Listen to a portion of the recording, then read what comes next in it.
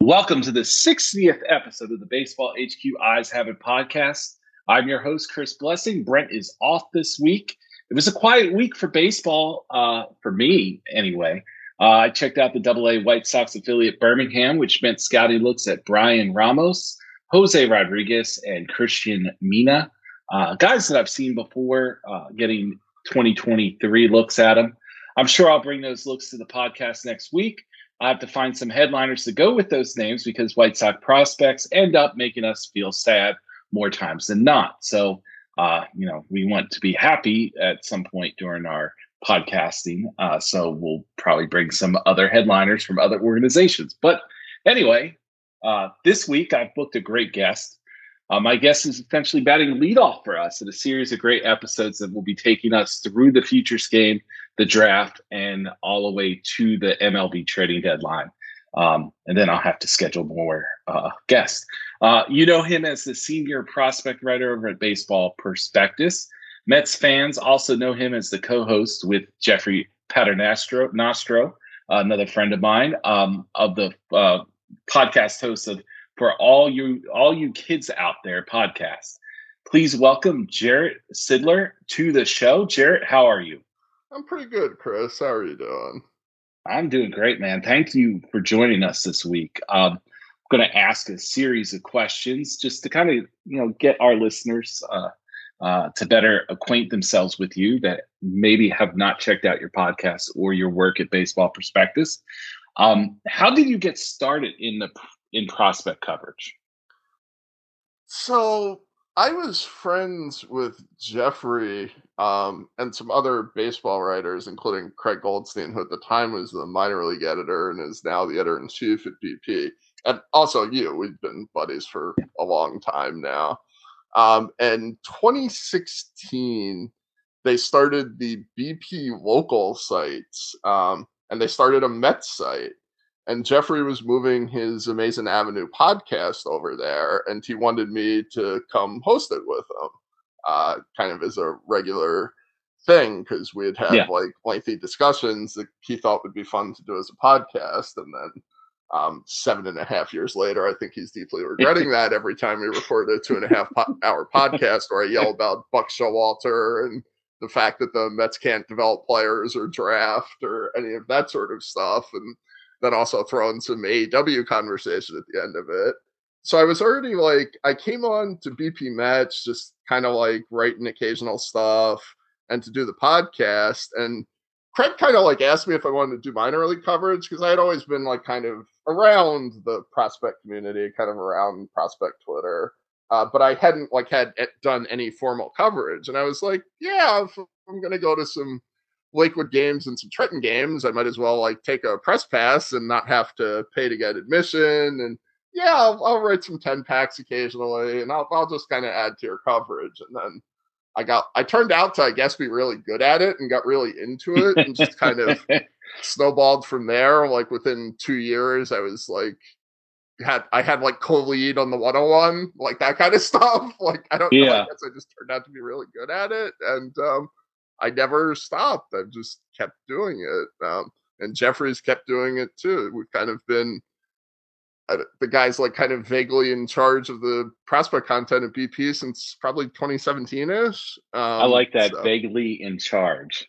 Yeah. I mean, we're definitely, for a while there were other people around, but we've obviously been the two most senior guys for a while now. Because for all the weird, there's been I was actually talking to this with somebody recently. There's been very little turnover in the lead prospect guys at the major sites for a while now. Yeah. Kind of, you and Brent have been at HQ for a while, and we've been at BP for a while, and a lot of the other major site writers have been kind of doing this for a while, which I actually think is good because there was a period, you go back to the mid 2010s, where there was really, really high turnover with this stuff. And it was kind of hard to figure out who was actually good because by the time Yeah. You found out if somebody's evaluation was right, they were already working for a team or working somewhere else or left the industry. So I kind of think, like, we've been here long enough that people can still make fun of our Robert Gesellman and Nick Madrigal rankings. So, but like there's some level of and on the flip side, we were way ahead on certain other players. So like there's, we were way ahead on like Dustin May or whatever. So like there's accountability, and you kind of get to figure out what different people are good at and what different people aren't good at. So I actually kind of like that a little bit. Yeah, I mean, I see that in my own space. You're more true prospect coverage. I come from that background, but in fantasy, I would say in fantasy prospect coverage, there's more turnover in a sense. But the established people, the guys like James Anderson at RotoWire, myself. Even Jeff Ponce, even though he's with Baseball America, I mean, he's doing stuff there for fantasy prospect coverage as well. A lot of the same names are still in it. We're not losing guys to, on the fantasy prospect side, it's mostly losing guys to the data side of things, not scouts. We don't lose many guys to scouts on the fantasy side. We lose them to analytical data folks. We lost a Baseball HQ writer this year to the Tigers because of that. So always interesting to see who's still out there. I guess the last major change out there might have been, I guess, Kylie coming back. No, yeah, Kylie leaving Fangraphs for ESPN was probably the last big change, right? I guess I guess if you want to count KG leaving Fangraphs for the Twins. I didn't really count him being a prospect writer during his time at his second or his first go at Fangraphs. I guess, or his second go. I think he was there at one point before Prospectus. I don't remember that far back, to be honest. I don't but either. yeah, you kind of get the idea, like kind of what everybody's strengths and weaknesses are. And I think as a consumer of the product, because I guess I'm kind of still a consumer of the products a little bit, probably not in the same way as everybody else. Look, I assume most people that read our products are either reading it for fantasy tips, even though we're not a fantasy website. We get all these questions that are obviously actually fantasy questions, but are disguised as prospect questions. And then the second one is for baseball cards. Like everybody's really into like these Bowman baseball cards now, which I get too. I collected baseball cards when I was a kid, and I like still have some and still occasionally collect them. But like everybody wanted to know about Junior Caminero when his like first Bowman autograph came out in April, which was also the point in time where his stocks started skyrocketing. So it's like, should I be going after Junior Caminero cards instead of Drew Jones cards? And honestly, the answer is probably yes to that. If we're being totally honest. Yeah. But I know you saw Caminero a couple of months ago, if I recall correctly. I did. Yeah, I loved it. I love the look. He really does need a approach, but for his age level, like I'll forgive some things. It's just like I know that some people are down on Jackson Chorio too, but like it's the same thing. Like it's a very advanced level for that kid. I got to see hard contact. I got to see everything work. I also saw all the bad stuff that's been plaguing him a bit this year, and like I still believe in that as well. But it's pretty awesome that we've got so many guys that are young, youthful, that are progressing all the way up to AA as teenagers. I mean, it's awesome. Yeah, you've got two guys right there that both have a lot of tools and a lot of ability, and they're both teenagers in AA, which is, just the sign of being a teenager in AA is a really good trait, and not like completely getting blown away. I know neither one of them's like hitting like monsters at AA, but they're both doing like okay. They're like, I think if I recall correctly, Chorio's doing a little worse than league average, and Caminero's doing a little better. Yeah. But like a league average hitter at AA at 19, that's like a real accomplishment. Everybody else is their age is down in the complex or down at low A, and there's some good prospects that are only league average hitters at low A. Yeah, I wrote Chorio up, and my like I really think that one of the biggest issues with him right now is the pitch tax stuff in the Southern League. Yeah. I think it's gotten in his head Yeah. completely. Like he's almost a guy who's afraid to get hit by the ball right now. He's failing so bad. So like I really and truly, I think he's a guy that maybe they need to shut down for a second, have him regroup, and then I really think he's gonna just hit the lights out of the ball once he regroups. Like that's how simple I think the fix is to get him to hit again. I think that's a perfectly valid developmental tactic. I know the Rangers just did that with Evan Carter. They stuck him on the development list for a stay of time to just kind of give him a break. It seemed Yeah. like, I don't know whether they publicly announced why, but that was kind of the inference. Yeah, I know you see the Southern League. I'm actually curious. How have you been dealing with I assume the pitcher evaluations, you're just like throwing out the guys that picked up like 8 inches of extra carry because it's just like absurd, right? But like, Yeah. how are you dealing with the hitter evaluations there? Well, a lot of it is I'm spending more time. I'm more. I'll weigh data in other leagues. Like differently than I do with the Southern League at this point. Okay. So for hitter evaluations, my thing is I want to see if a guy's staying true to himself. Like I had Edgar Cuero a few weeks ago with the Angels, and like I'm not as high as other people. I mean, in fantasy, I should say, I'm higher on him as a real life prospect than in fantasy because I think it's just I don't know if power comes to the swing profile. It might, who Yeah. knows? But I don't see it. Excuse me. I see a lot of hitters be much more patient, and I think that's because of the product of how the ball is acting right now.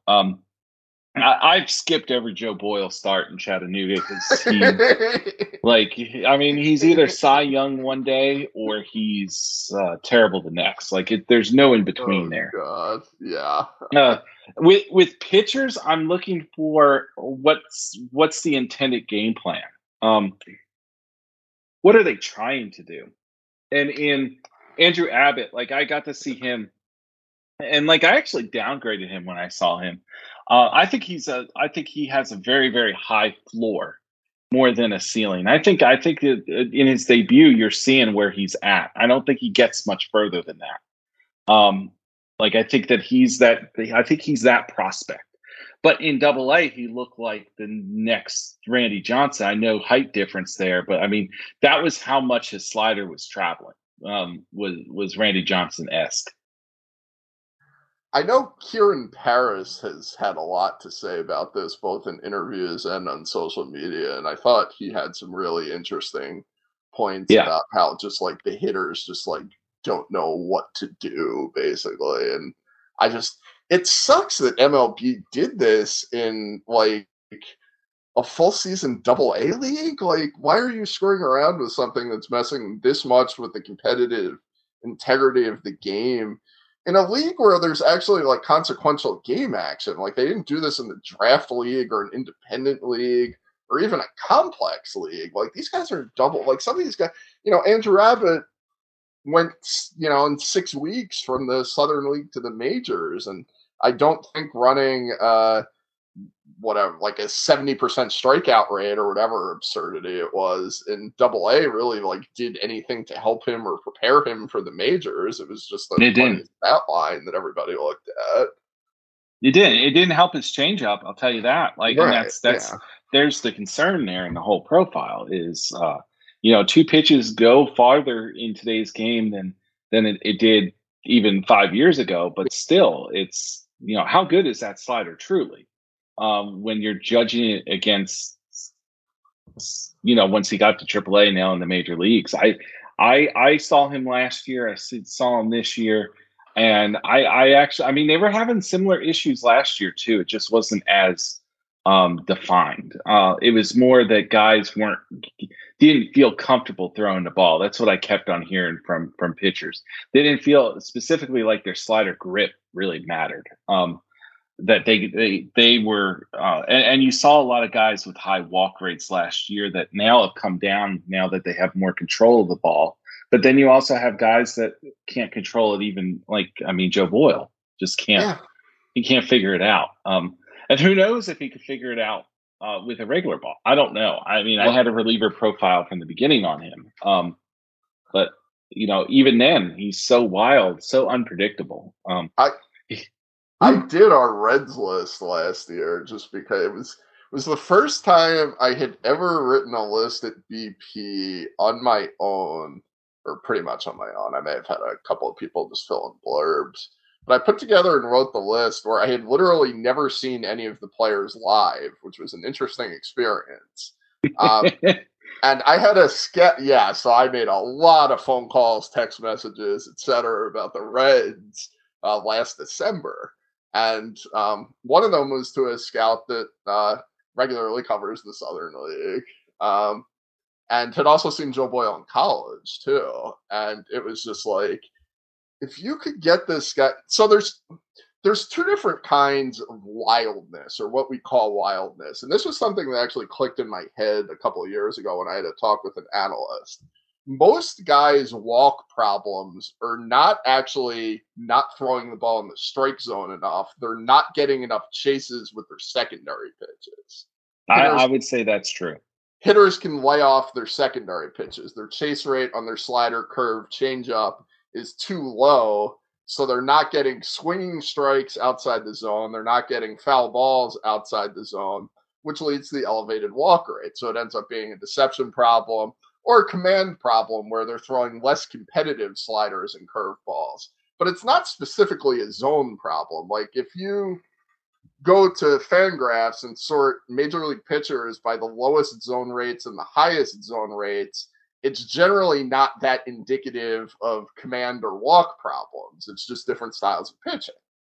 Mm-hmm. Joe Boyle is not one of those guys. Joe Boyle does not throw the ball in the strike zone. He can't hit, he's just like throwing the ball all over. Like, he's throwing the backstop all the time. But I had a scout who was very experienced with Joe Boyle tell me, if you could give this guy even 40 command, he would be like a front of the rotation major league starter. Like, the Agreed. stuff is that good. And it's also clearly never going to get there for him. At least the starting role. The scout I talked to said you have to put this guy in the top 20 because on the 2% chance he figures it out, he's going to be amazing. And there's still like a 30% chance he figures it out enough in relief to where he's a late inning type guy. Mm-hmm. And that's still probably all not going to happen. This guy's, he's walking like 8 guys per 9 in AA right now, but also that ball cannot be helping him.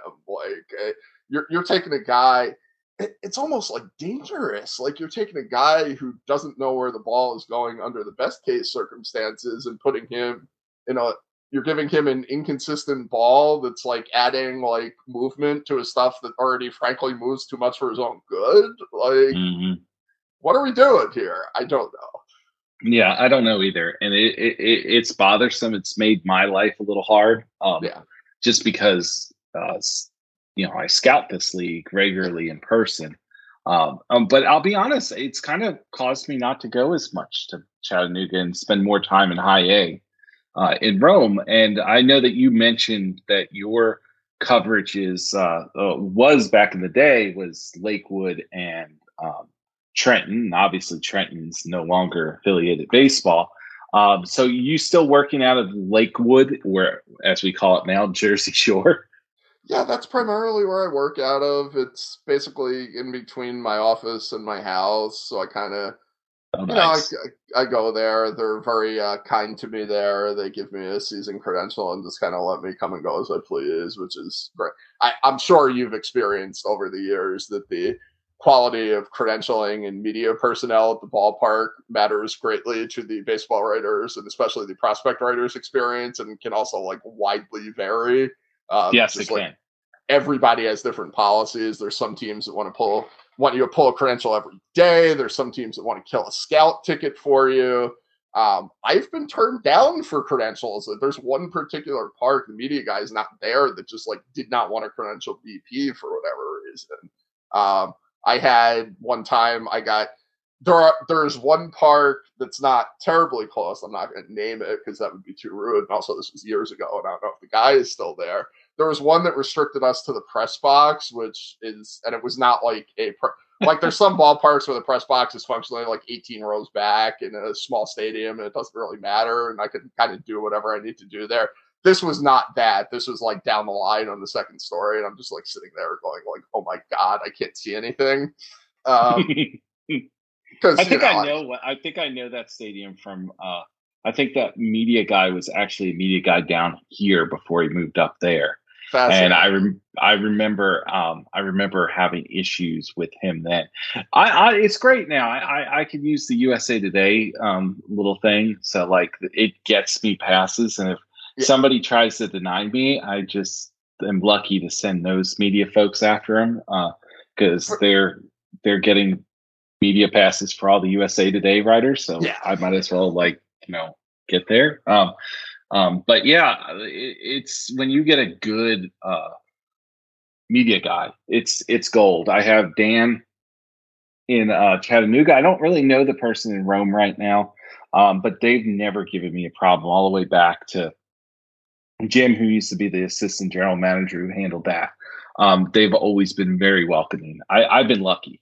The place I've ever had problems has been in Lakewood forever, and he's just a great guy, basically. And I believe I met him one of the road trips that he came down here. Yeah. Actually, my first ever article was written out of Lakewood. I saw the current. Well, I don't know if he's still in the league right now, but he got back to the major leagues this year. John Singleton.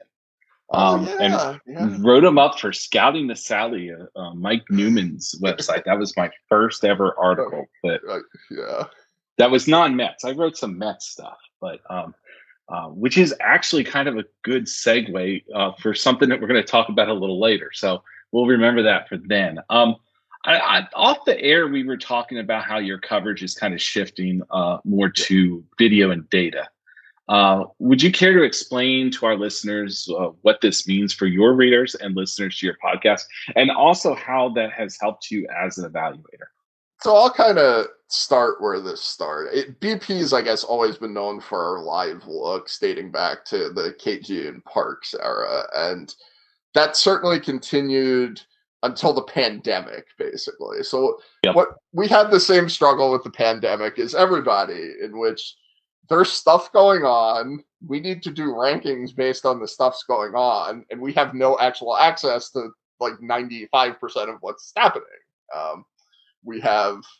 Teams have access to some of it because there's only like 22 teams that are actually in the data and video share. What you were allowed to scout and when you were allowed to scout was a moving topic. There were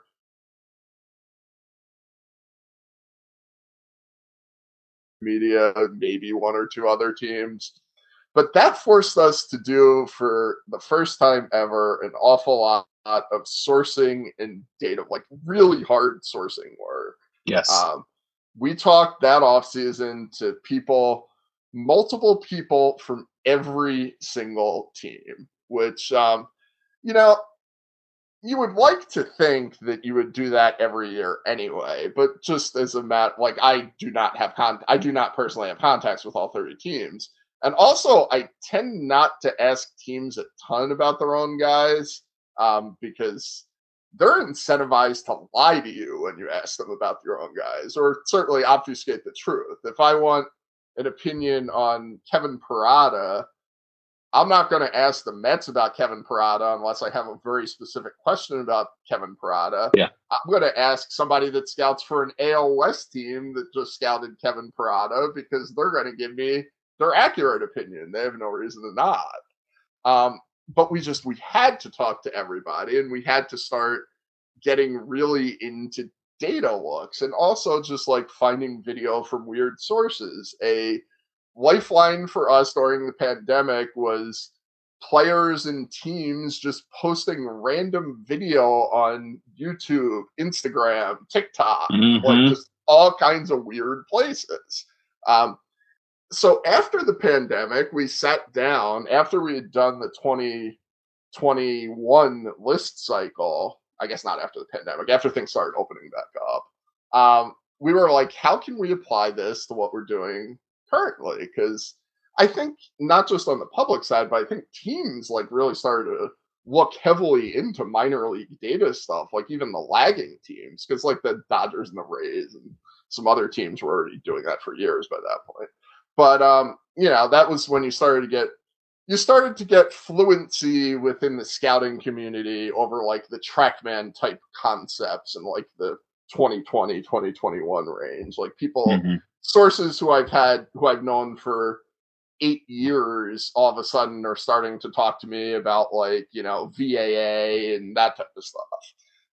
Who had previously been like scouts or still Yeah, are or they scouts, didn't but care yeah, about that stuff right, because they yeah. thought it was a threat to their jobs. Right.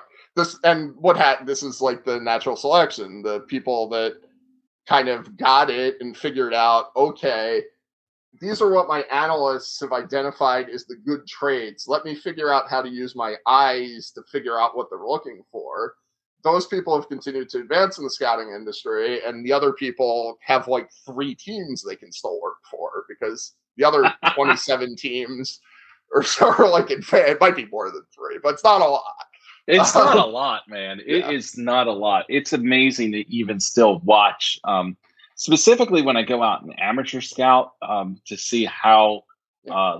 I, I, I hate to use the word lucid for this, but see how lucid some organizations are Yeah. when it comes to data specifically. Because guys with bad data, the good teams are not necessarily watching them. They'll get a little, maybe one open side look or get the gun on for a few pitches or something like that. But they're not doing a full write up on that guy. They're not going to turn him in. Where maybe another organization that is relying mostly on their eyeballs are that's a guy that interests them, and then all of a sudden you get a kid get drafted who nobody that you talk to because you talk to smarter organizations were on at all. So we see that. I see that a lot in the amateur game. I had a real fun time finding a Brenner Cox report for the Nats list last year for exactly that reason, and they gave him $1 million that he cannot hit. Anyway, I did find somebody. The report was, yeah, he can't hit. I don't know why they gave him $1 million. Anyway, not to get anybody in trouble with the Washington Nationals. Somehow I've become like the Washington Nationals are bad at this expert, which is not actually a fun thing to be because I just get yelled at by Nats fans nonstop. Anyway, See, but that's a good thing about being a fantasy guy. I can tell you that the White Sox suck, but they already have acknowledged it on Twitter. Their guys acknowledge that they can't develop anybody at all. They got lucky with super talent or acquiring guys, but other than that, like they can't finish the job from drafting a guy to the major leagues unless they come already developed from college. Meanwhile, the Nats fans on Twitter still think Robert Hassel is going to be an MVP candidate, and I'm just sitting there going, "Oh, you sweet poor children! Like this is just not going to go well for you." So anyway, back to the story. So like 2021 comes around, and we all start going back to games, and it's just like I think we kind of realized that it wasn't the greatest use of everybody's time. Not that going to games doesn't still have value. We're going to talk about Kevin Parada in a minute, and I picked up something in Kevin Parada's stance that I would not have been able to pick up on video. But at the same time, I spent, I don't know, including travel time, whatever else, 3.5 hours probably going to and from the ballpark to see Kevin Parada and Blade Tidwell and Alex Ramirez. And in that 3.5 hours, I probably could have seen every single at bat and every single inning those 3 guys had this season. And we have a lot of data available to us publicly. Any league that has the ABS system had to have a Hawkeye installation, and Major League Baseball has turned on those data feeds that you can scrape for all of the fun stuff. Yes. We have an internal tool that scrapes it. We don't publish it, but it's there and I can see it. Yeah, So we do too.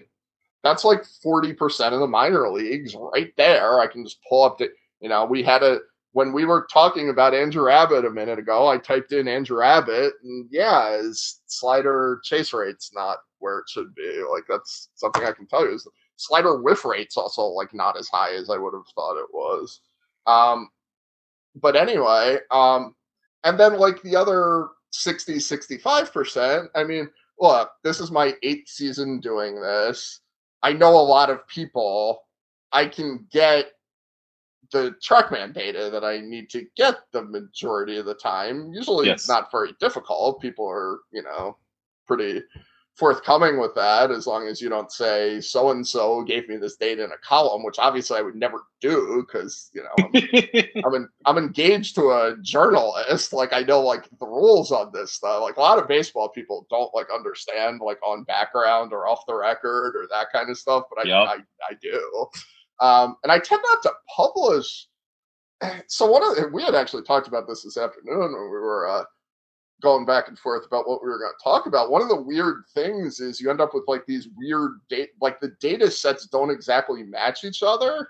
So like you'll see a bunch of different sources with 2022 Ellie Dela Cruz chase rate is my go-to example here. There were data sets that had him like around a 31% chase rate, and there were data sets that had him around like a 37% chase rate. And that's basically just there's two different things that go into that. One is that different teams or different media organizations are collecting this data or like constructing the strike zone slightly differently, or they're like making a different adjustment for his height or things like that. The box is actually different. And then there's some teams that like throw out non-competitive pitches, like they'll throw out the spiked curveballs. So you end up getting like these slightly different variants. If you go on Fangraphs and compare the pitch info data with the StatCast data for like plate discipline, it often is off by a couple percentage points. Yeah. It's just like it's a slightly different calculation. Yeah. Or mention actual numbers unless one, they're like public and verified, or two, they're like really, really interesting. Mm-hmm. Like Spencer Jones's exit velocities, but I guess he was actually in the FSL last year, so that wouldn't even count. Was, yeah. Yeah, and so that contributed to a lot of his hype was what he did in the FSL. Yeah. See, that's another problem you run into when you're not sourced. Like one of us is you put a lot of weight in what he's doing in a very small sample in the Florida State League and ignoring what he did at Vanderbilt. And then you get into a situation where you've got him ranked higher than other people. Yeah. And you come into the season, and I had some Spencer Jones looks, and like, I mean, it's a good prospect. Let's put it that way, a good prospect. But I would not have, like right now, I don't really have him in my top 100 consideration after watching him and seeing his process. I think that the upper minors is going to be a struggle for him, especially with his swing.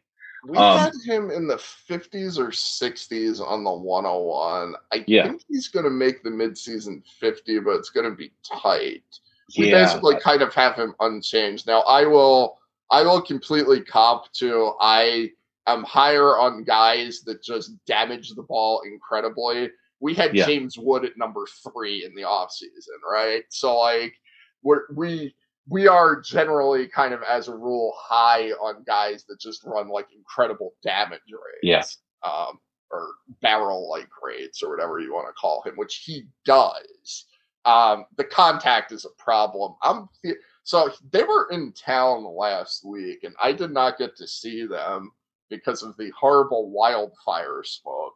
I have had horrible luck this season with like just the weirdest weather and scheduling quirks. They're back in a couple weeks. He's very clearly not getting promoted, so I didn't. And that's a good thing with Hudson Valley. It's not like when if they came to town and that happened for me, they're not back again. Right. It's what it is. It's just what it is. You get lucky, and like I like that I get to see Bowling Green several times because I get to see the Tampa's not shy about promotions. So like they're going to have a different team every time they come in. It's just how it is. That's not usually the case with Hudson Valley. Hudson Valley is going to be a slower. The Yankees are going to be slower at promoting guys. Yeah, and he's also not killing the level or anything. So I think he's going to be there until at least, I think, after the break, and I think they're in right before that. Now, the one I'm concerned about is Frederick is coming in right after them, and I'm really concerned that Jackson Holiday is going to get promoted to Double-A after the Futures game. It's the week after the Futures game, and I just feel like he's not going to be there. Like, I'm just like, that's a hard one. Yeah, and it's like we'll pick up Jackson Holiday at some point. Look, he's going to be in the Futures game. We're going to have guys at the Futures game, so we'll get the Futures game batting practice, the single most deceptive display in prospect writing. I'm trying to get there though. I'm trying to see if my schedule will allow it. I think Brent's going to be there. But it's just fun. I look at that as a fun networking opportunity. I get to see everybody that makes it out to that game, and it's always good to talk to them and stuff. And you get a good show. I mean, that's what it is. You get a good show. And it's the prospect. Like Fall Stars isn't that good in the Arizona Fall League. Like Fall Stars is good because all the fantasy guys are around. It's a different breed of guys that I get to catch up with for that. This is a bunch of prospect guys. Is Jeffrey planning to be out there? He's like 50-50. I'm pretty sure Smith Brickner is going. I'm pretty sure John Truppen is going. He's actually from that area, although I don't know that he's still there right now. This is bad. I don't know exactly where people are right now.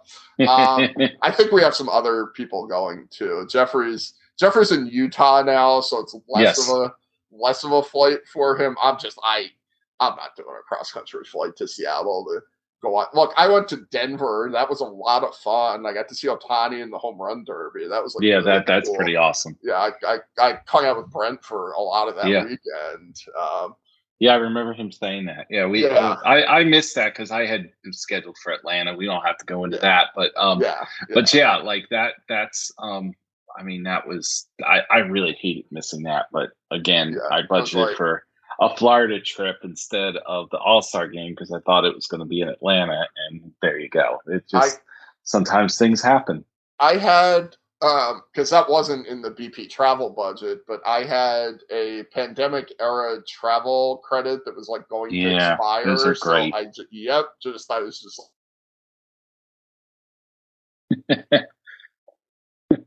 trip. That's all I need. If you give me $500, I will get out there. And I got out there. That was an incredible week, except for the 6 hours where everybody thought there was going to be a terrorist attack on the game, which everybody just forgot about immediately. There was that was a weird. It was a weird time. That was a weird little thing. Well, this is a perfect time to take a break and hear from Patrick over at Baseball HQ Radio. Hey, Eyes Have It listeners, Patrick Davitt here from the Baseball HQ Radio podcast. This week's pod is another great Friday full edition featuring an expert interview with Eno Sarris from The Athletic, discussing Ellie De La Cruz and where all Cincinnati's great prospects will end up playing, Alek Manoah's demotion all the way to the Complex League, how teams are using advanced tracking to spy on pitcher tells, and why players have a tough time when they move to a new team. He'll also tell us about the model for pitcher analysis, where it came from, how it works, and how fantasy managers can take advantage. Plus, he'll have his go-to beer and the 5 S's of the perfect sandwich. And we'll have all the usual great stuff, news analysis with Ray Murphy from BaseballHQ.com, and our Baseball HQ commentaries. That's Eno Sarris, available now on this week's Friday full edition of the podcast with fantasy baseball intelligence for winners. It is Baseball HQ Radio, and I hope you'll join us. Thank you, PD. Don't forget to tune in to the award-winning Baseball HQ Radio at your favorite podcaster. Log on to baseballhq.com and look for the flagship Baseball HQ Radio widget.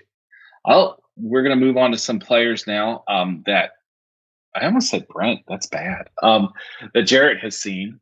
We talk about Brent very quickly, very quickly just then, and then his name got in my head since I've said it so much on this show, and he is also my boss.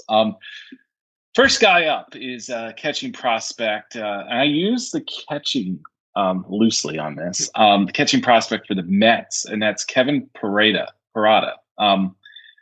You got to see him, I guess, when Brooklyn came to town, right? Yep. And that was. What was your thoughts on him?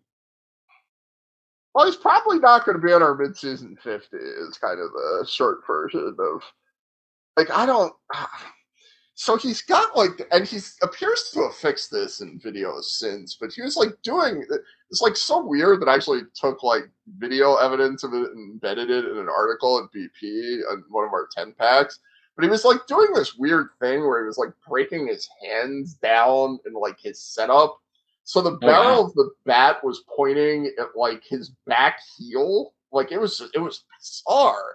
And it was causing him to not be able to get around on 90-mile-an-hour fastballs, which was just bad. And I hadn't, he's got he's always had kind of a weird setup, but I never seen it that bad. So he's just so I see him when he's doing this weird handbrake thing that I wasn't doing in spring and appears to have stopped doing. So I don't know what that was. I saw him. I saw the couple of games where he actually threw out runners, but that was only because they were running on him every single time they got a guy to first base that wasn't Rickson Wingrove, who's a 260-pound first baseman. They were just running, and he was throwing a few guys out, and I know the arm stuff doesn't actually matter that much anymore. But he also just did not look good behind the plate in general. He didn't look fluid with his motions. I tend not to care too much about visual looks. Visual looks on catching prospects are just something for defense. I'm not Jerry Weinstein, right? I just don't. I just don't know enough about catching to know what good framing looks like in my head. Yeah. Yeah, totally. This is one of those things where you start asking people, if you start asking sources about people will come up with a number of different positions for Parada, and almost nobody actually thinks he's a catcher at this point. You'll hear second base, third base, right field. He's athletic enough to where it's probably not going to be first base, which is also really good because he's not doing a lot of damage with the bat either. Yeah, he isn't. Our defensive metrics, which are just estimates, but we'll say what they are. We have him already 6 runs below high A average for the season, which is oh wow, almost Ryan Dumit level bad. So that's unplayably bad back there, and nothing I saw counter indicated that. He's obviously having horrible throwing problems. He did not look particularly good as a receiver. It's very clunky, and see, right. So I feel like I do a fairly good job at scouting with my eyes of catchers, and I put a lot into comfortableness of being in the catching position. Guys that are not struggling necessarily to move. And see, watching him, and I'm watching actually him against Jersey Shore. Right now I'm watching offense, and I see what you're talking about his bat going right down. But I also watched some of his catching before we talked on here, and he's just not comfortable in the catcher's crouch. He's almost unbalanced. And I've seen guys come through. I haven't seen many guys I don't think I've seen anybody that has been really turned into an average catcher that had trouble staying balanced when he was just calling pitches. So Right. It's like just like that. stiff and it doesn't look right. And like I Yeah. compare that in my head to Francisco Alvarez, who I saw there a couple of years ago. Yeah. Who was also not considered a particularly good defensive catcher at the time, although he turned out to be really teachable at those things and now seems to be a good to very good defensive catcher at 21 years old in the majors. Alvarez always looked really fluid back there. It always, he was moving around well. He was, fluid motions with his glove. They were teaching him different crouch setups. They were teaching him the one leg out. They, had him doing different stuff back there. Is but he always seemed teachable, and he always seemed like he was improved. Parada just seemed like stiff and clunky. It's the same thing with Edgar Quero from the Angels. Not the greatest defensive prospect, but you can project it forward to him getting there. He's athletic enough. He's not struggling to stay in that position. He's not like clunking his way to get to the one knee method. There's things that you can really pick up with guys that you're just like, all right, this guy's going to figure it out. This guy's not going to figure it out. And it's really fairly easy in my eyes to see those things. Framing, again, that's kind of hard to really see. I want to see how I want to see what calls a guy steals. I never really talked to the guy, but we have an umpire, essentially an umpire evaluator that works out of this Southern League and the South Atlantic League that I think lives around here. And so I've watched him evaluate, and I've been looking, and I'll see him like shake his head at some things. And it's usually because it's framing, like, dude, you just got fooled by this guy's framing job. And I try to look at those catchers to see what characteristics they have. And a lot of those guys, even the lesser name guys, ended up being major league catchers because of their ability behind the plate.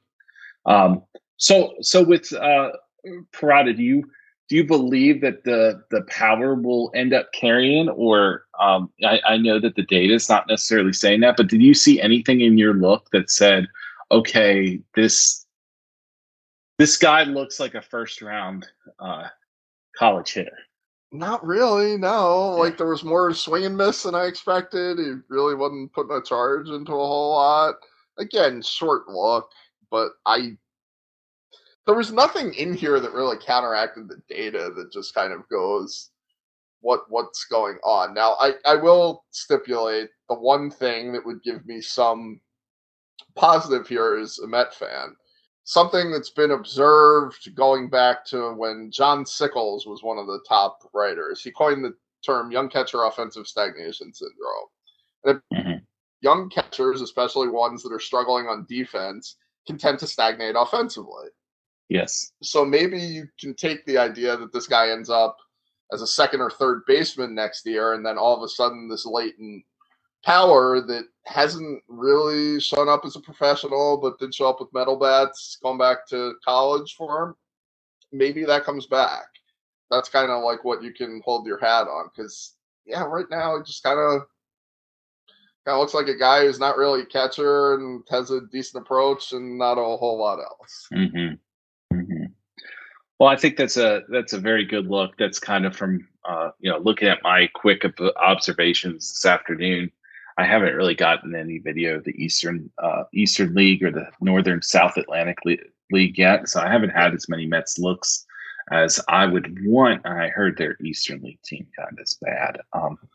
If you really, really want to see Matt Rudick, who's interesting, but in the same way, it's kind of been interesting going all the way back to college. He makes really good swing decisions. Yeah. He has really, really good bat to ball. And it's like impacting the ball a little bit this year, and that's even carrying the day. But he's also like 24 in the Eastern League, and yes. I have no idea what he's still doing. Like, it's that important to get Lorenzo Cigiola playing time in Syracuse. Like, what are we doing here?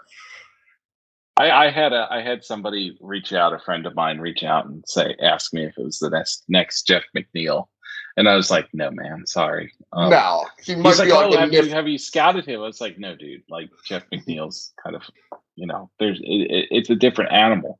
Yes. there was reasons why McNeil was older when he broke out. Yeah. And you were right there. Yeah. You basically were one of the people that broke it, if not the person that broke that. I very famously on our prospect put a 6th grade on him when he was a 25-year-old in AA, which was in fact so nutty at the time that Craig strongly advised me not to actually write it on the site, so I dumped it on the podcast instead. That's awesome. And yeah, I was right, but it was also that may have been bad process, good result for all I know. Yeah. I don't know. But well, yeah, I was like, oh my God, this guy's a 7-hit tool. Wait a minute, why is this guy still in AA? He has a 7-hit tool and he's 25. Yep. He turned out to have a 7-hit tool, but I'm gonna say this. I'm not gonna I didn't have him I had him as a reserve, but when I saw him in low A, I guess it might have been Savannah at the time. I don't know if they moved to Columbia at that point. Yeah. I put a 6 on his hit tool, and it's in the first minor league baseball analyst, our book. It's in our first book, the first book that I helped do, which was 2016. The hit tool was there. Just the horrible injuries, just horrible injuries. And at that time, you didn't see swings like that come through too often. But it was a pleasure watching him work the field back then. And then when he popped up, it was like, okay, well, everybody was off. I remember somebody from a lesser known site saying, "Oh, well, we had him in our top 50," and I was like, that doesn't count, man. Like having him in 47th on a top 50, it just doesn't really count. But you pretty much got that before everybody else, and went out and see, that's one of the things, and you know this too. You get when you get something right, whether it's a bad process or not, if it's a good process, it gives you confidence, and it gives you confidence also to look further, to see why you were right on that. So I think that was probably a good learning experience for you. Yeah, that was one of the first times I actually went and pulled TrackMan data on a guy, because I was like, okay, he's doing, I need to check and make sure he's actually making as much contact and as much good contact as I think he is, because so that would have been 2018, I think. So that's right when this stuff started proliferate. That was the point at which it became somewhat easy to get TrackMan data, because at least all the minor league ballparks were still were outfitted with it by that time. Yes. So yeah, he was one of the first guys that I pulled that for. It was just his zone contact rate is 94%, and he's hitting an extraordinarily large amount of fly balls between 15 and 30 degrees at exactly 92 miles an hour. This is all really good. And I was like, okay, I'll run with this. Yeah, which it's funny because back then it was basically 2015, 2016, 2017, even into 2018. It was always these guys or women who were just getting their feet wet in baseball, didn't have much money, weren't being paid well by the ball club, doing these TrackMan things. So I would just buy them beer. That's what I would do. I'd go afterwards. I said, how many, if it was there was a lady that was at one of the ballparks around here, and I'd literally, this is before I met my wife, but I'd literally go out with her, buy her and her friends drinks, and then take off. Because there was an age difference there. I had nothing in common with them, but I wanted that data so bad. And then it's funny, she's working she's still working in the game, and occasionally I hear from her, and she's like, I tell people that story, that's how you got TrackMan data. I was like, yeah, man, that's, you gotta do something for it. It was valuable. And then 2018 came along, and you didn't have to bribe people with beer. Yeah, it was, this became the big secret that nobody would give you, nobody would talk about, and then all of a sudden it just wasn't anymore. It was just yeah, sure, stuff is, that's, look, every team's got a database that looks something like Baseball Savant or Fangraphs, and frankly has most of the same stats that you would see on Baseball Savant or Fangraphs, and that information is no longer Look, most of the teams don't understand why that information is secret. It has to do with like weird data licensing from TrackMan and weird stuff. But yeah, I mean, there's media outlets that can license it at this point. Like, it's not like it's not like really difficult and again, they're putting the stuff in the Hawkeye parks that goes on Savant. It's kind of hard to scrape, and you have to kind of do some stuff, but it's not that bad. But we're coming to a point where everybody's going to have this data because Hawkeye's going to be everywhere, and my guess is that within 2 or 3 years, there's just going to be minor league baseball Savant pages, right? Yes. And at that point, everybody will get to use the weird red and blue graphs to talk about minor leaguers too, right? So that'll be fun. And then throw in AI based on that. Like we're getting into a different prospect age, buddy. It's gonna be fun. I hear people ask, how is AI going to change baseball? And my answer is it already has. You just don't hear about it. Teams have been into machine learning stuff for like 5 to 7 years now. Yeah. Like they're already doing one of the biggest jumps in defensive modeling was when teams started sticking AI on it, basically. Because this is stuff. This is conversations I've had with guys, and of course, I can't go too far into some of it, but like, it's crazy. Even hearing some of like using AI into mechanics and that sort of thing. Yeah. Like there's been so much that has happened, but like I know that like this is such a loaded topic. I think what this does in our realm of things, it's going to eliminate some people from the game that aren't necessarily doing the work, aren't doing the data mining, doing the evaluation, all of that kind of stuff. I think that we're going to start seeing some people drop off because of AI, because AI is going to be cheaper eventually. Yeah. Like that's just what it is. Yeah. To kind of wrap up Parada. Yeah, I don't see. There's like some underlying tools there that you can see. Like it's got a real nice approach. Real professional approach at the plate. But it's not a lot of bat to ball. He's not really hitting the ball that hard. Like, kind of what is the offensive carrying tool? It's like this latent power from Georgia Tech that we just assume is still down there somewhere. Yeah. 35% miss rate in what I'm looking at right now. Yeah. That's old. That's probably not the newest data out there, but that's not good. It was my last data drop. So 35%, that's kind of a freak out type thing, especially if a guy's not going to stick at catcher and not hitting home runs. So I mean, you look at the Fangraphs swing strike rate is 16.6, which again that's a number that would correlate with that. Yeah. All right, next guy is a guy that our listeners are kind of familiar with a bit.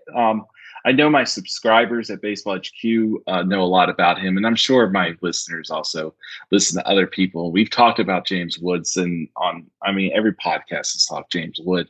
But Jarrett, saw him at the worst possible time. I saw him as an amateur, and he looked so bad. Yeah. Like he looked terrible to the point that I texted a buddy, and I was like, "Why am I here?"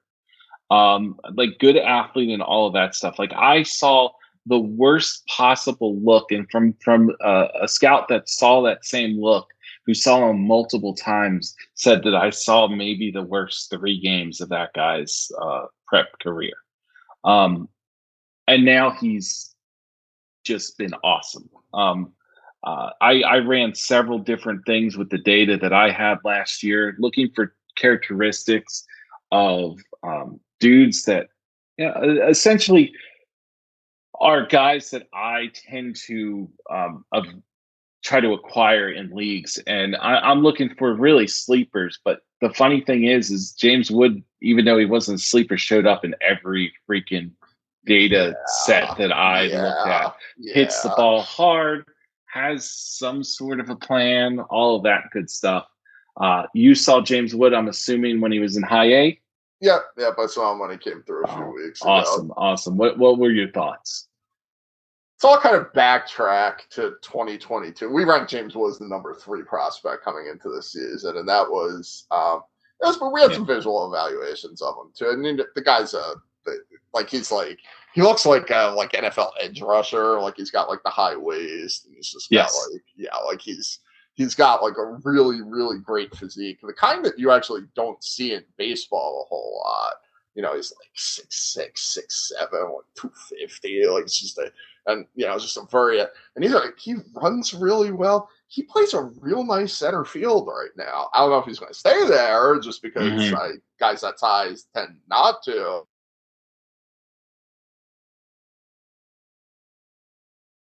Data with him, and he's running like a 92 average exit velo, like 90th and 90th and like the low 110s, like max in the mid 110s. These are really, really, really good numbers. He had one of the lowest in zone swing and miss rates of any prospect in A-ball last year, which, given that this guy is 6'7" with like potential like 70 or 80 grade power, is just like incredible. So that's the really great stuff with him. He hits the ball really hard, and he does not swing and miss a lot. And generally, if you put those two things together, and the guy also doesn't have terrible chase problems, which he does not. He does not chase a whole lot. Generally, you're going to get some really, really, really good outcomes there. Because that's, you kind of break it down to like the old Ted Williams on hitting stuff. You make contact and you hit the ball hard, right? Like that's the foundation of everything. Yeah, that's the foundation. So as he goes up, just because of the length of his levers, he's going to swing and miss more. He's not going to be able to continue running extraordinary. He's not going to be able to continue running like Nick Madrigal and zone contact rates like in the majors. Like he's just not going to. He's too big. So there's that. He hits the ball on the ground a little more than you'd like. And something that I really kind of focused on in my looks with him, his in-zone swing rate is not good. That's like the one metric knock on him, is that he takes too many strikes. So I kind of focused on that, and yeah, he's taken some hittable strikes.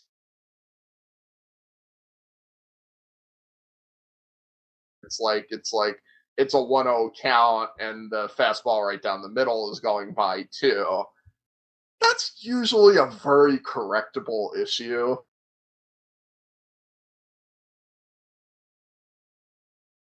Just kind of it's a correctable issue. It's not a real difficult issue to get around, but there's kind of maybe an implication there that there might be some pitch rec issue, in that he's not able to recognize and attack the right pitches. But I'll tell you what, man, it doesn't matter right now. Like it doesn't. Does not matter. I saw him right before he got promoted, and he was just like beating the snot out of the ball when he made contact. He got promoted to Double-A and just continued beating the snot out of the ball. However, he has gotten exploited a little. It's only over a couple of weeks, but I talked to somebody who saw him last week. I think was on the entire series or close to it. Who was a little concerned about the swing and miss dating back to that last prep summer where he was swinging and missing at everything under the sun. Not just that you may have gotten the worst look, but there were a lot of people that got a lot of bad looks. That's how he ended up in the second round to begin with. Because if you go back to the summer before that, when he was 16, people thought he was going to be a top 5 pick in the draft. The swing and miss kind of kept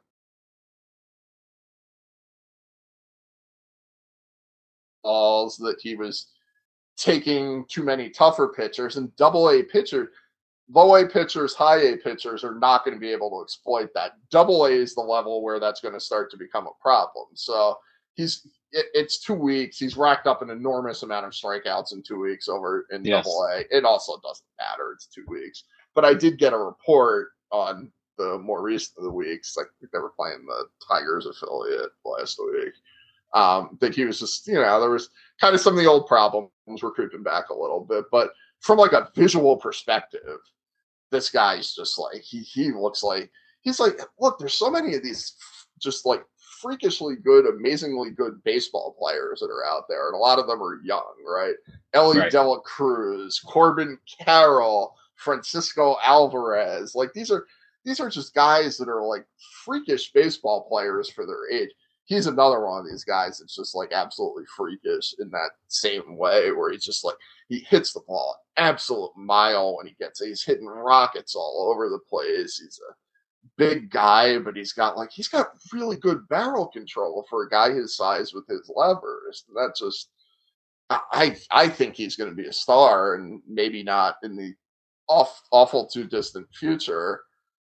That being said, getting traded from the Padres organization to the Nationals, probably not as good a hitting development organization. I think that's pretty safe to say. I think it's safe to say, and I'm not the highest on the Padres hitting development, but they're light years ahead of the Nationals. Right. So if you're looking at a guy who maybe has some ground ball tendencies and has some, isn't totally optimized for what his skill set is, maybe that's not so good. These in the Nats org. Also, the Nats org may fix itself at some point, right? It may. You would have. I mean, you would hope for the sake of their fans, of course. Here's some short sample AA stats. It looks like right now changeup is causing them a lot of problems, which we tend to see when it comes up to AA, because that's one pitch that does play up. Not a big sample, but it's over 50% miss rate on that right now. His overall miss rate's about 32%, 33%. In AA, he's chasing much more. It's over 30%. But like, I don't hate it. Like, just watching these at bats and stuff, I don't really feel like he's completely overmatched. I just feel like he's being it's the next adjustment. They've come in, they've made adjustments. Now it's time for him to make that next adjustment. And like I saw that with De La Cruz when he got to AA last year. Same thing. He wasn't going to be served anymore by beating up on high A pitching. That Wilmington ballpark is one of the worst places in minor league baseball for hitters. So yes, it is. You leave a very talented prospect there, and God knows what kind of bad habits are going to develop. So this was absolutely the right move to push him up to Harrisburg, in my opinion. Yes, even though it was, it was only 42 games at the level. It's kind of fast. But he needs to get there, and he's probably going to struggle a little bit. He's probably going to press a little bit, and that doesn't devalue him as a prospect in any meaningful way, as long as he's still flashing the same type of skills that we've seen out of him for the last 15, 16 months, which, this is he's got they've got a chance to actually make out okay on that Juan Soto trade, even though I don't like anybody else that was in that trade particularly much. That like everything other than James Wood in that trade that could have went wrong. His Robert Hassel's stock is a mile down. CJ Abrams is okay. I don't think CJ Abrams is a major league star at this point. Mackenzie Gore is okay. He's got great upside, but between the wildness and the injury, we're talking about a history with a pitcher with a lengthy history of injury and wildness at this point. And it's not an organization that he's going to pick up anything. Let's just be honest right now. Harlan Susana has some of the best arm speed I've ever seen, and let's not talk about anything else. And it's not. But James Wood, this guy could be, he's probably going to be in the top 3 at midseason again. I can't imagine, look, have you guys put out a list since everybody got promoted out? We do that at the All-Star break. So when we do it. So you're already in the prep like we are. Yeah. I know you guys are a little more fantasy oriented, but it is. So I would have him right now. I would probably have Holiday 1. He might either be 2 or 3. I might still have Chorio ahead of him. I just haven't decided on that yet. So Holiday is going to be 1 for us. We've already decided. Like, unless he suffers some sort of horrible injury. Like, there's I don't see an argument that Holiday is not the best prospect in baseball with Ellie. It's very hard. It's very hard. Very hard to make an argument because that guy, you've got this guy had good enough tools. He was first overall pick, and he basically has like the best TrackMan data of like any prospect in the last 5 years, basically. Yeah. He doesn't change, like he does everything incredibly well. They killed that pick. And then for us, you've kind of got, Woods there, Churio's there, Camanero's there. And then the list just like goes off a cliff at that point. Like it pretty much does. we're talking about guys in the top 10 we're talking about Harry Ford in the top 10. We're talking about Ethan Salas in the top 10. We're talking about Gavin Williams in the top 10. We're talking about Andrew Painter in the top 10, even with his compromised UCL. Like, we're talking about Colt Keith in the top 10. Like, we're talking to, like, just some wild names, like names you would never, like, yeah, Marcelo Meyer is going to be somewhere in the top 10. That's an easy one. Now, I think he makes my top 5 for fantasy, at least. I like Marcelo Meyer. Marcelo Meyer has some real problems making contact with softer stuff down in the zone. Which you are 100% correct. Yeah, which if you followed prospects recently has been a reason that an awful lot of guys have not hit in the major leagues. Like Spencer Torkelson. Jared Kelenic, as I've written about at great length. Yeah, yeah, he has that problem. Now, that doesn't mean he's going to have that problem in the major leagues, but if you have that problem in AA, you tend not to fix it that quickly. But we've went through kind of a cycle where most of the really great prospects have got promoted. And I was talking to a senior scout with a team about this earlier today.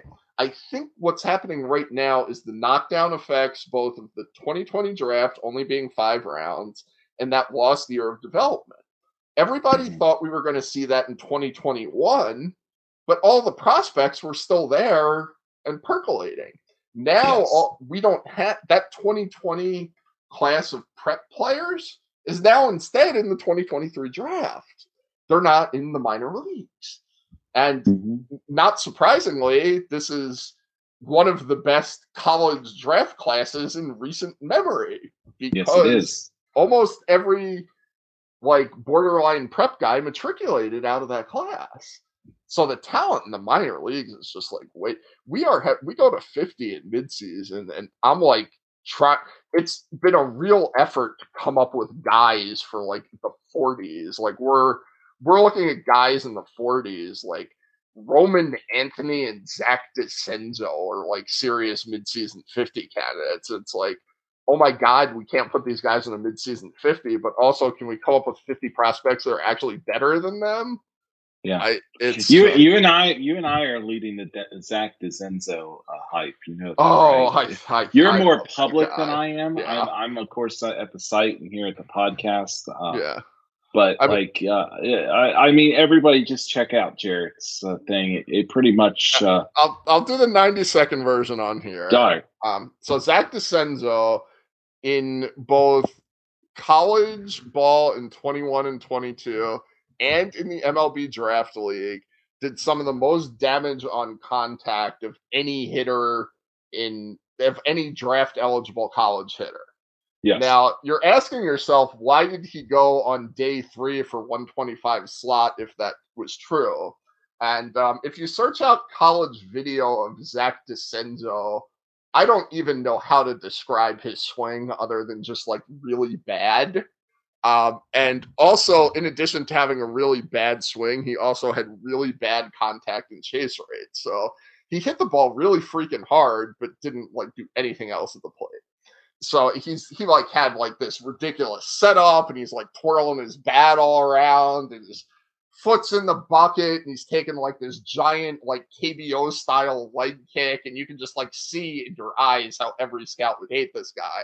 And also he was just like running bad contact and chase rates, even for the Big Ten in the draft league. So he goes after the draft to low A, because again, he's a senior sign, so I think he's 22 when they draft him. And he's like decent there. He continues to hit the ball really hard and continues to have contact and chase problems.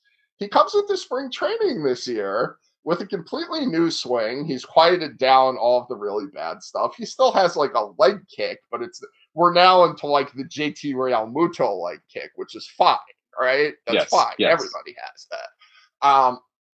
Great swing plane, still hitting the ball really hard. His average exit velocity starts with a 9, and the next number is not 0. Has really nice 90th percentile.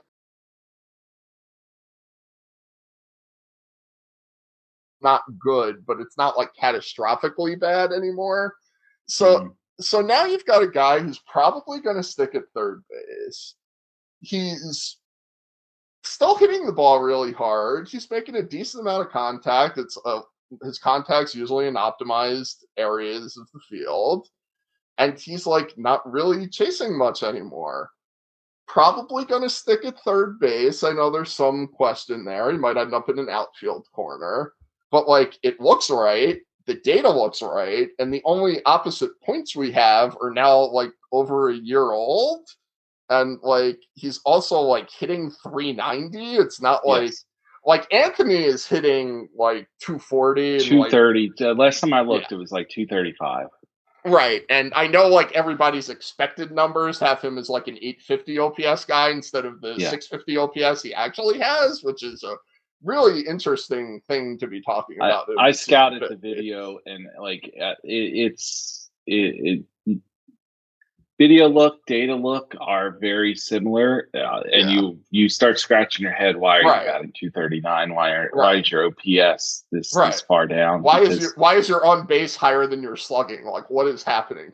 Both of these guys have done both data and video on, so because these are mid-season 50 candidates. I think both of them are going to make it at this. We got some weird guys at the bat. Like Carson, it's going to be weird. Hunt's a candidate for this list. Like, there's some weird candidates for this. Yeah, that was a discussion. We had a roundtable. Our writers had a roundtable on June 1st, and I think it was Nick Richards, one of our writers, brought up Carson Whisenhunt. I don't know how to feel about that, but that's something I sadly really just can't talk about on air. We do know the PED suspension and like say no more.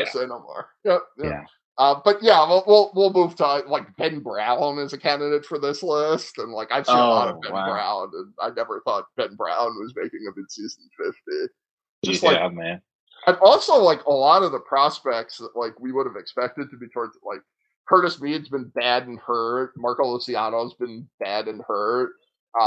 Daniel Cartaya's just been bad. Like just guys that you would have expected to like be bright. Mick Abel's been absolutely off. Like I'm actually concerned about Mick Abel at this point. Yeah, same here. Andy Rodriguez has been kind of bad in concerning ways too. He doesn't really impact the ball much at all at this point. Which is now we're talking about AAA player. What position does he play, and is he going to hit for any power at all? And like, is everything else enough to carry it if he doesn't? Yeah. Miguel Blaze just had season-ending surgery. Ceddanne Rafala has just been awful and also repeating the level. Like, which is weird.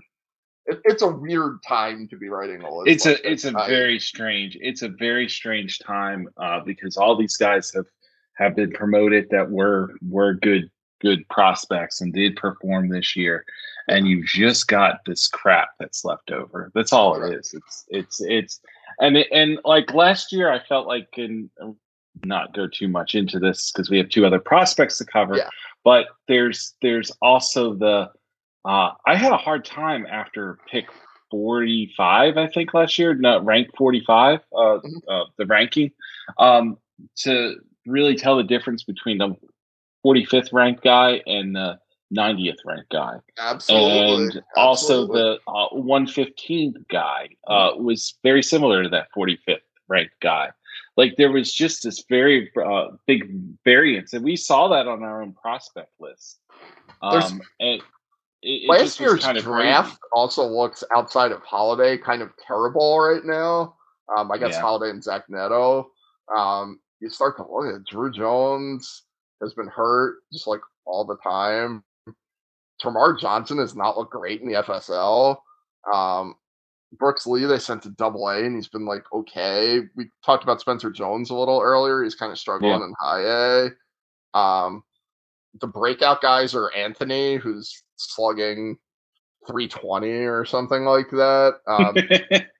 Jacob Misiorowski, who's been like one of those guys bubbling behind the Jacob Misiorowski was the guy that like every smart team was connected to in the draft last year, which was interesting. And still somehow didn't go until the 40th pick, and still is like an easy top 100 prospect now. But he does not have a very long history of throwing strikes. It's basically like the last 2 months. Well, I mean, I tell people too, like there's been a lot of Ryan Clifford hype Ryan out Clifford. there. Yep. And I like Clifford. I do, but there's definite issues with that game that I'm very concerned about. Especially when I saw him against the Rome Braves High A pitching staff.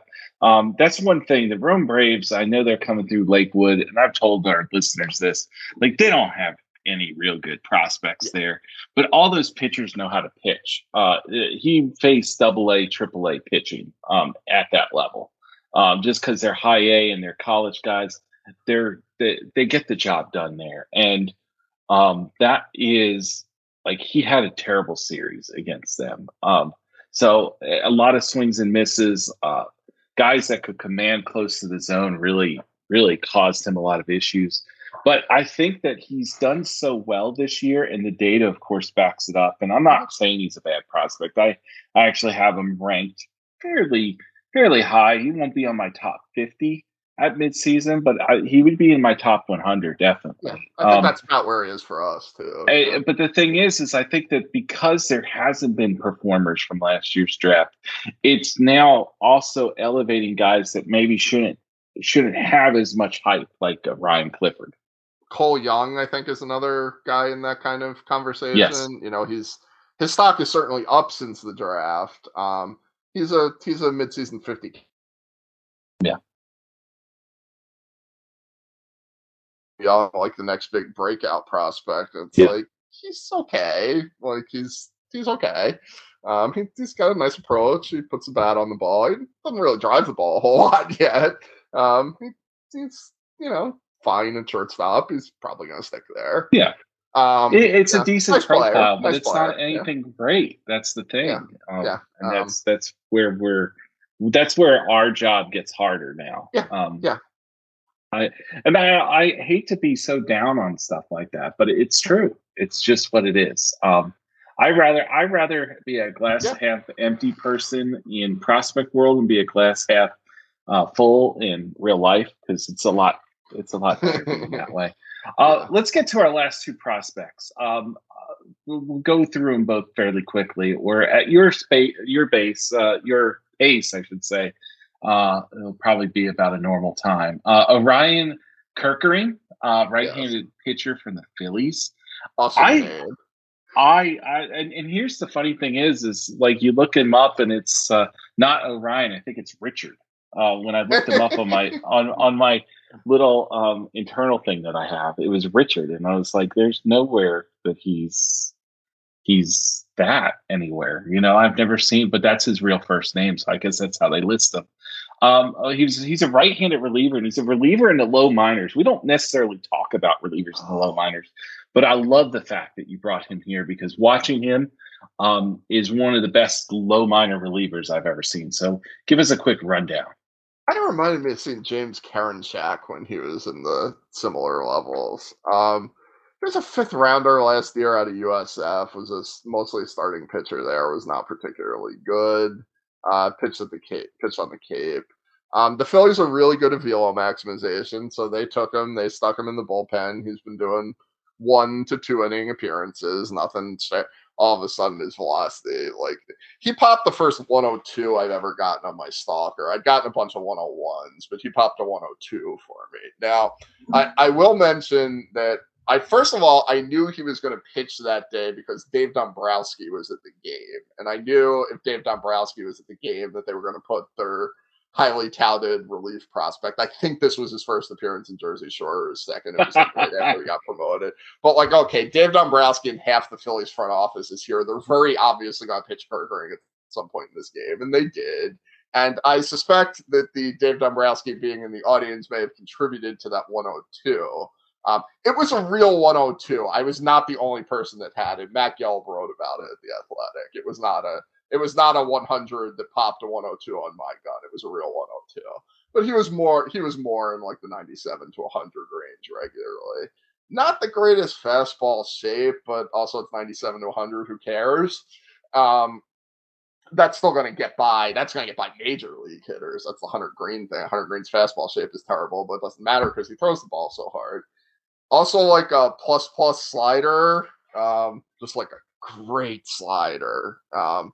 I honestly have no idea what he's still doing in high A because the Phillies like could desperately need a guy like this, like in the majors in the second half, and he could be that guy if they want him to be, but also they don't seem to be pushing him that quickly because he's still in high A. Like he could be one of those guys that just jumps a gazillion levels really quickly.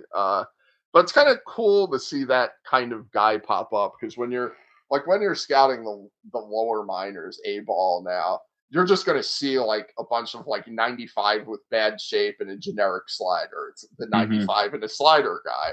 This guy comes in, it's like, oh my God, he hit 102 and this is like a 7 slider, and he's obviously just like demolishing these levels. He's pitched 21 2/3 innings this year and has 34 hits, 4 walks, and 34 strikeouts, and has allowed 4 walks and 9 hits. So, like, he's had 3 times as many strikeouts as men allowed on base. Yeah. Like, just what are you still doing here? But yeah, that was actually like fun to watch. He was just based on my little 9 game. I have a very limited data sample here. Yeah. A 65% whiff rate on the slider. Yeah, like it's like I don't throw like a 7 slider around. Like that's not like a number that I'm gonna throw. Like this was actually a 7, and visually and also on the data, it's he's blowing guys. So he's way too good for these levels. Yeah. And even the fastball with the poor shape and stuff, 30%. A strike rate over 70% on the fastball as a reliever is like, I mean, we're talking about plus to double plus as a reliever. Yeah. So like that command, I should say. So we have its average fastball here in this data set at 99. Yeah.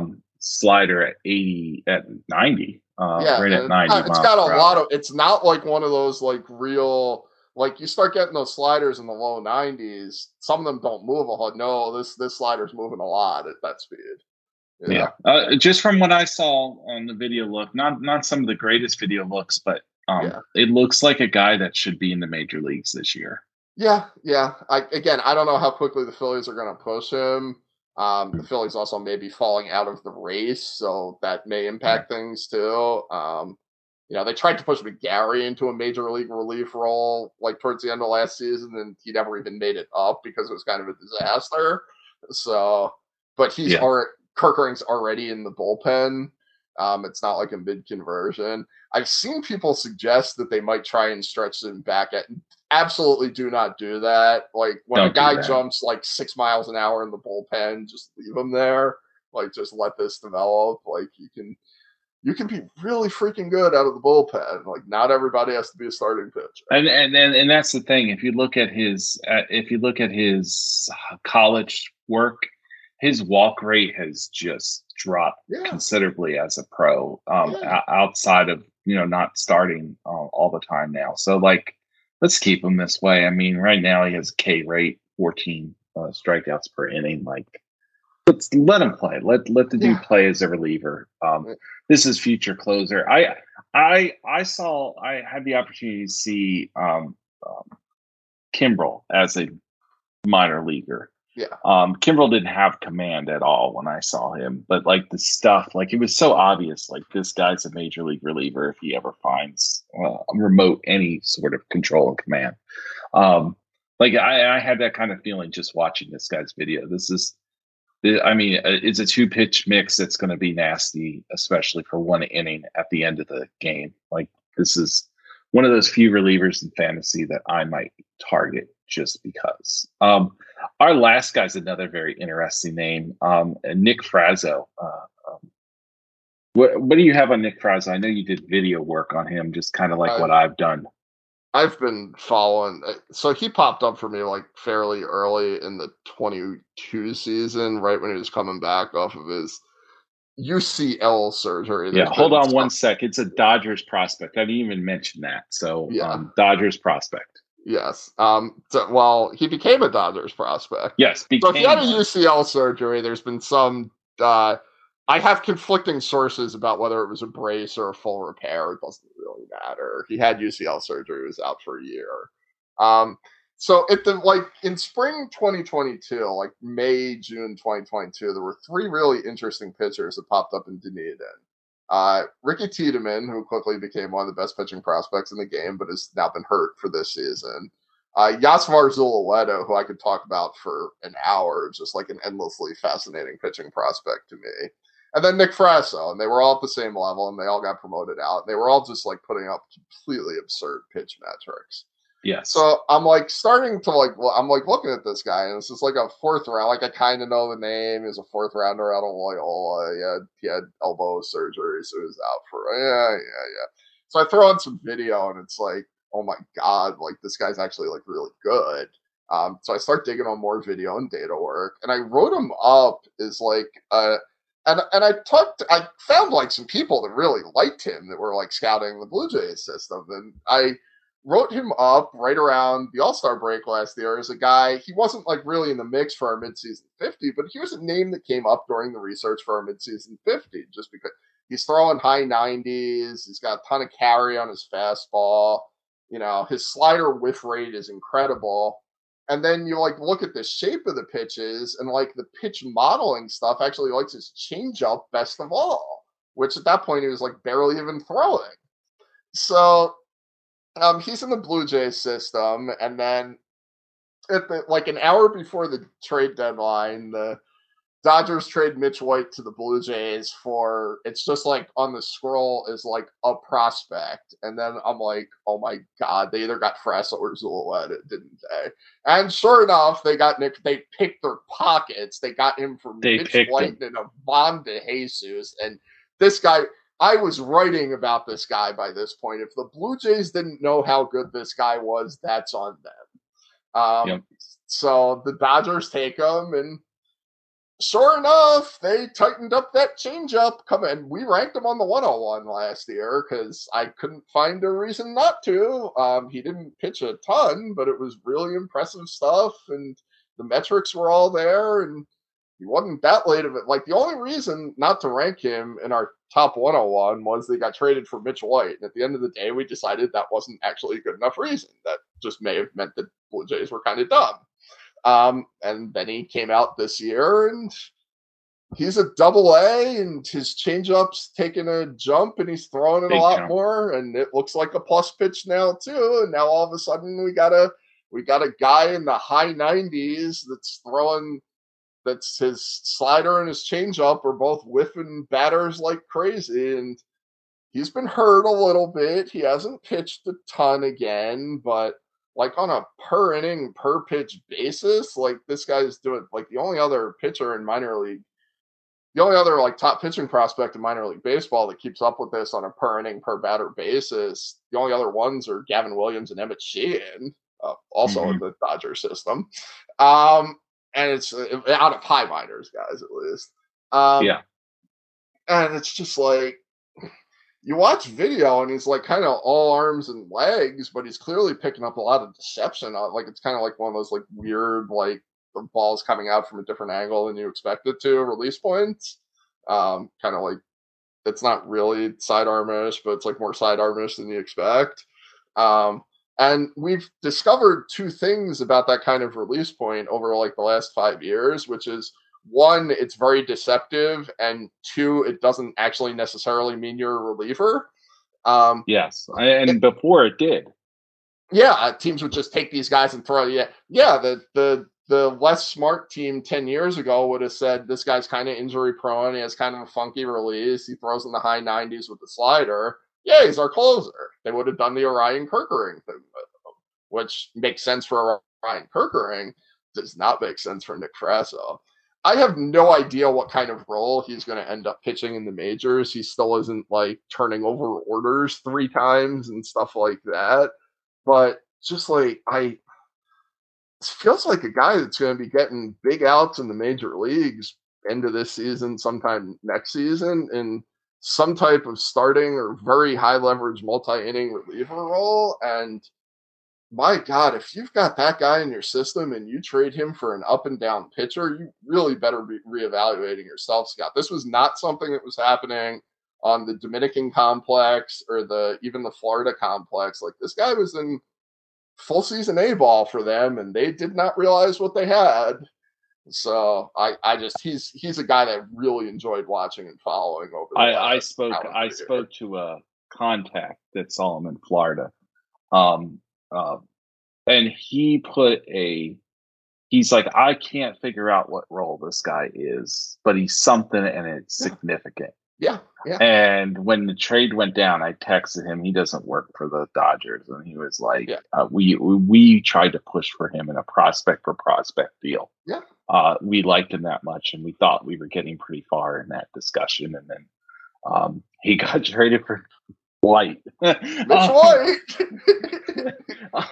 But anyway, he was like, there's this chance where he is, granted he's a right-hander and there's not really much similarities, but like he could fit an Andrew Miller late last decade Guardians role.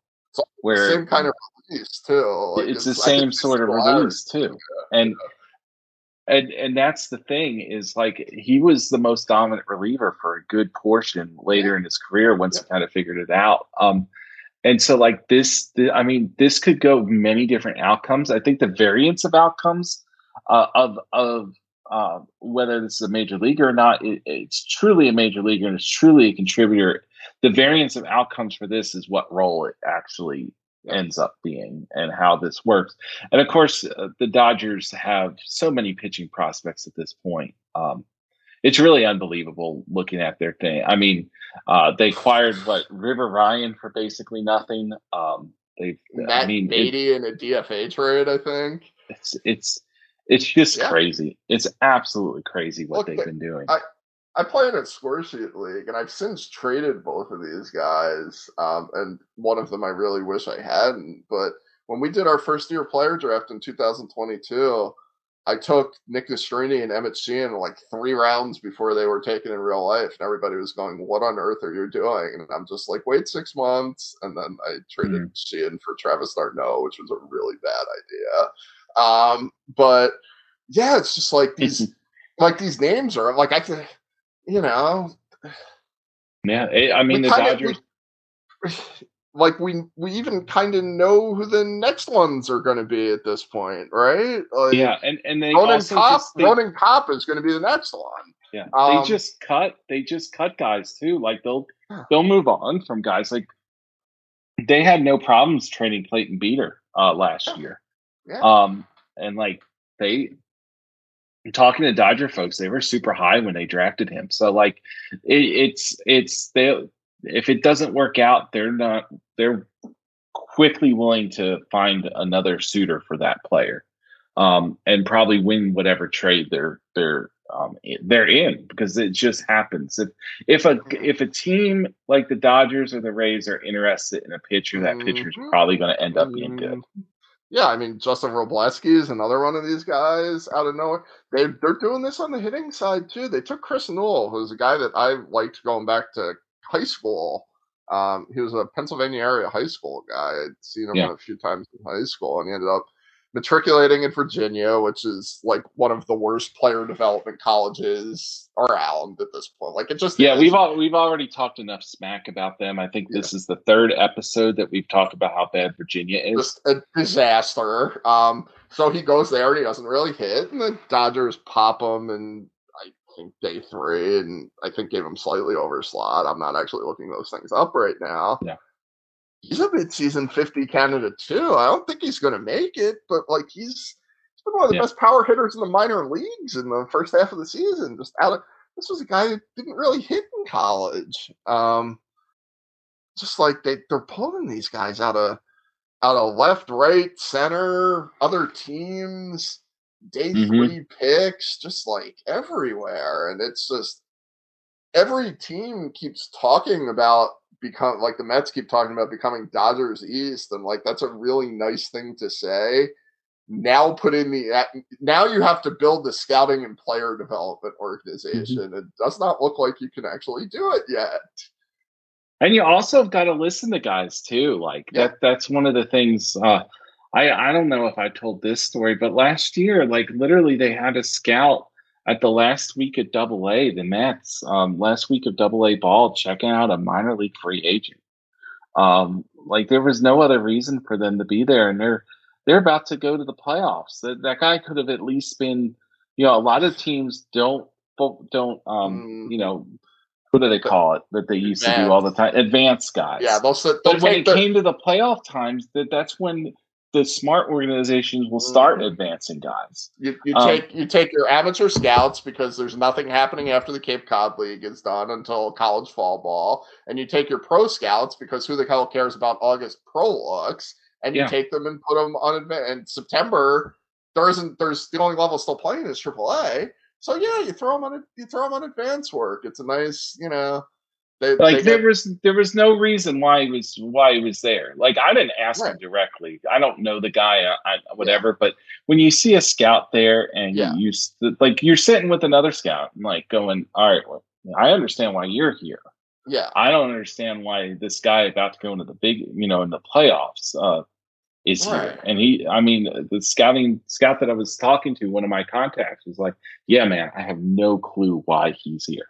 Maybe he doesn't have a clue. There's a 3% chance that guy picks up something on Joe Musgrove and you get through because of that. How much is that worth to your organization? Like, instead, he's watching, Eli De La Cruz, who he's not going to acquire. Right. He's looking at a bunch of things. He's probably looking at a reliever to bring into camp next year. Or you're looking at deciding whether to waiver claim Alan Cerda. Alan Cerda. Yeah. I love Alan Cerda. He's not any good, but I love him. No, he isn't. My wife scouted him. I took my wife to the game. She doesn't normally go. I took her to Jackson Chorio's last game in town, and she sees Cerda. She's like, he's built like a football player. Why is he playing baseball? And I showed her. I said, because he's not from America, and that's why. Awesome. He is. I stuck him at the last spot on the Reds list. I think I wrote him as an extra guy just because I wanted to write about him because it was so entertaining. It's entertaining. It's entertaining. Yeah. But the thing is the other entertaining guy in that is Reese Hines. I don't know if you've gotten to see him. I don't know, man. Like it's like it looks so good and it looks so bad at the same time. Like when he gets a hold of a ball, no one, he can hit the ball. He can get exit velocity and all that kind of stuff, but he might not hit the ball the rest of the series. Would you put a 2 on his barrel control? Barrel control, yes, a 2, definitely. Definitely. That was and that was another thing. My wife goes, "This guy looks like a player," and I was like, "You haven't seen him swing yet, sweetie. Sorry." I mean, that's the Cincinnati Reds get a lot of guys who look like players. A few of them actually are. Yeah, some of them actually. They're great at uncovering these great athletes, and a few of them have hit over the years. Yeah, and they tend to get some arms out of there, mostly reliever arms and stuff. But they tend to be very sneaky with that stuff. I'm always surprised by them. Having watched a lot of them, having watched a lot of Twins before that. The Twins organization basically fed the Rays organization a bunch of pitchers at one point, whether it was direct or through minor league free agency or through other teams. Like I remember like the 2017 lookouts, there was like 5 pitchers during one of the seasons for the Rays. I think the 2021 season of the Rays, like it's amazing. Like, and then that eventually turned around and they got Joe Ryan for Nelson Cruz. So. Yes. Joe Ryan. Well, this is a good little stopping point for this episode. Do you have anything on tap, Jarrett? Something to look forward to, whether it's publishing or whether it's a live look? In theory, I am picking up Spencer Jones and Jackson Holliday at some point in July. We'll see how that goes. I have been working on an article about starting pitching prospects for like a month and a half, and I'm either at some point going to publish it or just scrap it. I am working pretty hard on our midseason 50 right now. I have my Twitter at JA Seidler, Seidler. I do not suggest you follow me. My Twitter is a freaking mess. I almost cursed there. Sorry. My Twitter is just a disaster. But if you really want to follow my random thoughts, you can follow me on Twitter. I do a podcast, and our midseason 50 is coming out in 3 or 4 weeks. I don't even know exactly when. Craig is back from his paternity leave tomorrow, so I will probably have an answer for that by the end of the week. Oh, that's good. That's good. My favorite is in 2014, buddy Mike Newman, who's a friend of yours, who's we call him retired prospect writer. Yes. Wrote the same article, but in 2014. I'm very interested to read your article and then see how right you were, because he went with James McDonald. That was his whole and it didn't really work out great. I'm going to be looking at Justin Steele, who's in the majors. He's a really interesting. He's throwing he's very interesting. He's like throwing like 97% fastball slider. Like there's just almost not, and he's been good. And there's more of a preponderance. Like you can get away with throwing 90% fastball slider, 90% fastball change now as a starter. And up until 4 or 5 years ago, the orthodoxy was you were a closer if you did that. And I think that's really interesting. I have no live looks for the next 2 weeks. We're not gonna venture back out to see Rocket City. It's Angels organization, and I love watching Edgar Cuero, but I've had enough already that I don't need to see everybody else there. And you might get Daniel Murphy there. They did just sign Daniel Murphy to a minor league deal today. Oh my God! If that happens, I'm definitely going to be there. It's this week, so who knows? He could be going to extend it or something like that. They pulled him off of the Long Island Ducks, where he was leading the Atlantic League in hitting. So yes, I was personally hoping he'd end up on the Mets. I feel like he needed a swan song there. But I guess his swan song with the Mets was the Old Timers game last year. I was at that. That was a lot of fun. He was also the only person on the field like visibly trying, which was the point at which I knew. Which was the point at which I knew he didn't actually think it was done, because he's like out there like running for like cutoffs and stuff like that, and everybody else is just like kind of jogging after the ball, and he's like doing like the try hard stuff at second base and like doing. Like, but Daniel Murphy will be like that when he's 55 too. Like I fully expect he's just going to be a lot slower, but he's definitely going to be that guy. I'll tell you what, Indy Chavez still looked like a 6th center fielder in that game. I know, man. I watched it on Facebook. As people know here, I grew up a Mets fan, and all those guys are guys that I care about still. So it was good seeing them all. My other what's on tap is this week we're going to be writing up some Northwest League prospects. I've been mining that. I'm going to stay away from some of the bigger names and go for some of the smaller names like Tyler Locklear from the Mariners organization. Some other guys too. It's not the best league to scout right now, but it's interesting enough. So that's what I have on tap. I want to thank Jarrett again for joining us. Thank you again for coming on. We'll definitely have you on next year as well. I'll plan for a 3-hour. I warned you, man. You did. But I'm going to enjoy this. This is good, and I'm almost curious if I have Jeff Ponce back on if he tries to beat you this year, because Jeff can go on and on as well. But we got a lot of great information, a lot of stuff that we went on discussions about guys that I don't think you're going to get in any other the fantasy podcast. So it's good, even though you only do the score sheet, right? That's what you do.